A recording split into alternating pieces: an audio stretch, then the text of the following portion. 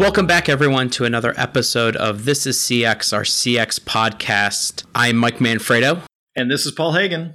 And Paul, good to talk with you again. Always a pleasure. Today, we are joined by Mike Rowland, who's a director in our customer experience practice. I'll let him introduce himself. So, Mike, welcome, and thanks for taking the time to talk to us today. Thank you. Glad to be here and to help some of our folks understand a little bit more about strategy and the measurement of it. So ready to go when you are. Awesome. All right. So, Mike, you kind of alluded to our topic for today, which is taking a deeper dive into CX measurement. We've been, I would say, over the course of this year, we've seen the idea of CX measurement as part of a CX strategy kind of evolve and continue to, as we learn more, want to bring that forward. And so I want to talk about that today. Paul, you and I actually talked about CX measurement, I think like episode 9 of this year. And, we threw out this idea of if you're not measuring CX, you're not really doing CX. Can you just kind of just recap real quick what we talked about on that in terms of the different metrics, perception metrics, and then we'll get into kind of how that's changed and when we talk with Mike. Yeah, I love that. That idea of you're not measuring CX, you're not doing it. I think whenever customer experience starts to get popular within a company, everyone and their brother couches everything they're doing within customer experience, and it often is based on, perhaps their own perceptions or internal operational metrics, like first-time call handling or on-time delivery. And not necessarily on what customers are thinking. So when we talk about measuring customer experience, it's first and foremost going out and asking, looking at perception metrics. What do customers feel like? So if you're talking about, thinking you're doing on-time delivery, well, do customers perceive that as on-time delivery? So there's perception metrics and what customers say. There's what customers are actually doing. So looking at some of the behavior that they're doing. And we often look at those metrics, I think where people start out is looking at touch points, but we like to look at it at the relationship level, at the highest level, how do customers feel about us? And again, what are they doing? Are they loyal? Are they staying with us? Are they churning? Down to the lowest level of touch points. And then in between, there's journeys. Customers, they may hit multiple touch points trying to accomplish one task. So, we look at both the relationship, the journey, and touch points as places to start thinking about measuring customer experience. Yeah, excellent. So, Mike, I'm going to turn to you. With some of the work that we've been doing with our clients and talking around CX measurement, there's been this idea of the perception metrics are absolutely important, critical, getting the customer perspective. But as we start talking about organizations, about bigger, broader transformation, becoming more customer-centric as an organization, we've kind of been identifying this need for a holistic set of metrics. And so I wanted to talk to you about kind of where we've gone with that and what you've seen with our clients. Sure. So when we look at measuring the impact of customer experience, particularly the strategies and the initiatives that organizations are undertaking, there's multiple ways to focus. And as Paul has stated, a big part of that is understanding the outside perspective regarding your efforts as an organization to deliver value to your customers or your clients. But there are other components to it that are kind of mission critical in terms of measuring and understanding the value that your employees have in delivering on that CX promise or how they're empowered to deliver upon it. Because between the two of those, you're talking about the execution of your CX and the representative value received by your customers. But what we have done with clients and talked to clients is taking it to that next step. And that is actually quantifying the operational metrics and the components of changing the way your process or your technology is operating from an operational standpoint, and then what is the value, meaning the economic value associated with that. So that when you put these components together, you have a unique to your organization way of looking at not just the value you're delivering to your customers, but how well your employees are enabled to deliver that value. And then just as importantly, and probably more importantly for your C-level executives, what is the economic value out of your efforts in customer experience. Great. So you kind of we mentioned the customer perspective, the employee perspective, and then there's the operational, and then the outcome or the business value. So there are kind of four key areas. That's interesting because there's kind of this oldie but goodie kind of approach or framework that we've been throwing back and forth in using with this, and that's the balanced scorecard. Talk to us a little bit more about, just to remind people, what is the balanced scorecard? Why do we use it? And then how do we take those metrics and really start to use it as a framework to measure the holistic, customer experience and the value that it delivers? Sure. At the very basic level, what a balanced scorecard is a way of managing your implementation of any strategy and project. So in this case, your CX transformation. The critical components of a balanced scorecard are several, but what you are looking for is a selection of a small number of metrics or data items that you can monitor and look for the performance of your efforts and see what the return is in terms of the metric moving the way you want it to go. But it's not just financial metrics, or it's not just customer-facing metrics, as we've talked about, and this is where the balance comes in. It's a balance between your financial and non-financial data items that give a more complete picture as to how you are performing as your organization is transforming. So that's everything from your customer perception metrics, your employee enablement or empowerment metrics, as well as those operational and financial metrics. Too often folks focus just on one or two, and the balanced scorecard approach gives you better visibility into how well your overall program is performing. Yeah. So, Paul, the example that you had mentioned at the beginning of this episode, in terms of, that first call resolution, we, operationally, if you were to look at just the operational metrics behind it, we think we're doing really well. But then if you don't have that the balance of the perception piece, you could actually see that, we've skewed too much one way, where we're not either resolving the issue, or because we're so focused on getting off the phone, it's actually leaving a poor experience. And if we don't understand the employee impact of that, or feel like they're empowered to be able to help someone on the call versus, hey, I got to get off the phone to take the next one, using that balance allows us to really think about the totality of the experience. Absolutely. You hit the nail on the head, right? It's about, not just being narrowly focused on only measuring that customer experience, but, figuring out how, it's a framework. It's about driving that into other parts of the organization that you need, that any customer experience needs on board to help drive customer experience ultimately. And ultimately, if customer experience isn't driving what people do in operations, if it's not driving financial outcomes, then it's not going to live very long, or the customer experience leader who's driving it is not going to be in their position for very long. So the balanced scorecard really, one, I love it because one of the elements specifically states what's the customer's perception of success.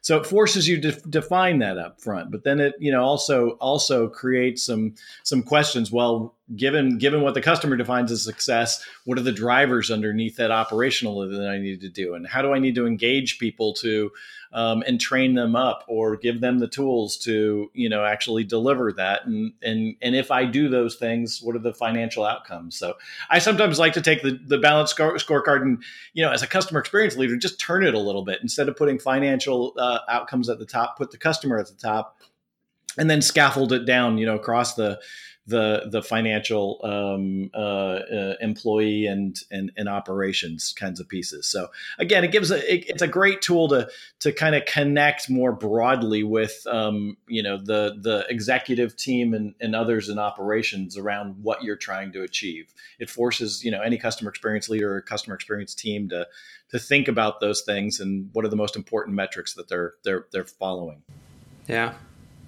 So, Mike, as we have more conversations with clients and folks out in the industry, What are some of the challenges that you've been hearing when it comes to measuring CX and potentially implementing the use of the balanced scorecard when trying to prove out the business value that CX can ultimately drive for an organization? Sure. I think first and foremost, it's focusing on which metrics are important to your organization across the four categories that we've been speaking about. The focus on so much data and so many metrics being available sometimes confuses people because it's simply too much. So it's taking the metrics that are available and making them fit to your organization. That's probably the greatest challenge. The second challenge is data availability, especially when we start getting to the operational side. Some CX teams are not connected heavily into the operational sides of their business. For one reason or another, they're in customer service only, and they need to get in touch more with, say, for example, the fulfillment operations to understand how that is all impacted by customer experience. So it's determining the data that can support this as well. And then, we all love to see spreadsheets, right? But if you can visualize the data, especially the important data into, pie charts, graphs, thermometers, everyone loves the Domino's pizza tracker type of idea. But if you can visualize the data, then you grow the acceptance of the methodology because people understand it intuitively when they see it visually. But too often we want to just put things in a spreadsheet or in an email. So I would recommend, to overcome that challenge using visualization. And then lastly, the analysis is a challenge. Somebody has to take a look at the numbers and track and understand what the implications are. For example, in the contact center issue that we've talked a little bit about, there's a challenge there when we make operational changes to actually follow through on the employee engagement and therefore the net result of what happened to your customer in terms of the value they received or did not receive. And so sometimes, you can go the other way. It's not just getting people off the phone faster with call time resolution, but sometimes it's taking the point of view of we have to make sure that everyone who leaves is fully satisfied and would give us a good score. And so what ends up there is you get into the situation where if the employees don't have the tools necessary to answer and they're not empowered to answer everything, then you get a lot more escalation to your tier 2. And that ends up having a negative benefit on your financial metrics. So it all comes together. But somebody has to analyze that and understand it.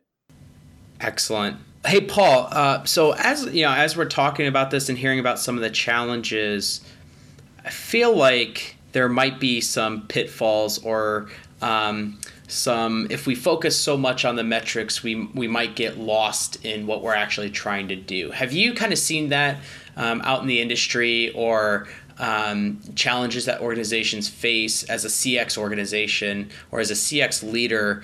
How do you ensure you don't get people so focused on the numbers when we're still trying to keep, the customer at the end in mind? Yeah, I hear you. And I think my red flags go up pretty much every time I hear someone tying, executive compensation or frontline compensation, bonus compensation to, something like a net promoter metric or, something else. The until you've got real good culture change, until you've got really good data, until you understand the drivers of customer experience. Those things always set me off as warning signals, and partly because they can be a little bit too narrow. Again, that's why I like the balanced scorecard, is it really thinks across, not just the customer perception metric, but how is it moving our financials and changing our operations, and so that becomes a much more interesting thing to start tying compensation around. You want buy-in. But you don't want to get, you want buy-in on a vision and an end state as opposed to a specific metric. The metrics are really supposed to be there as guardrails and indicators of whether you're on track or you're not on track. But like strategy in this environment, I would say, metrics in this environment are, the market moves fast. Companies need to move fast, and they need to adjust their strategy, and with that, moving their metrics. It's all about adapting. And so, for any company, my advice is make sure that, executive team is very, very clear on what the end state, what the end state looks like, and use these metrics as your guardrails for, are we generally on track, or are we missing something, pretty dramatically?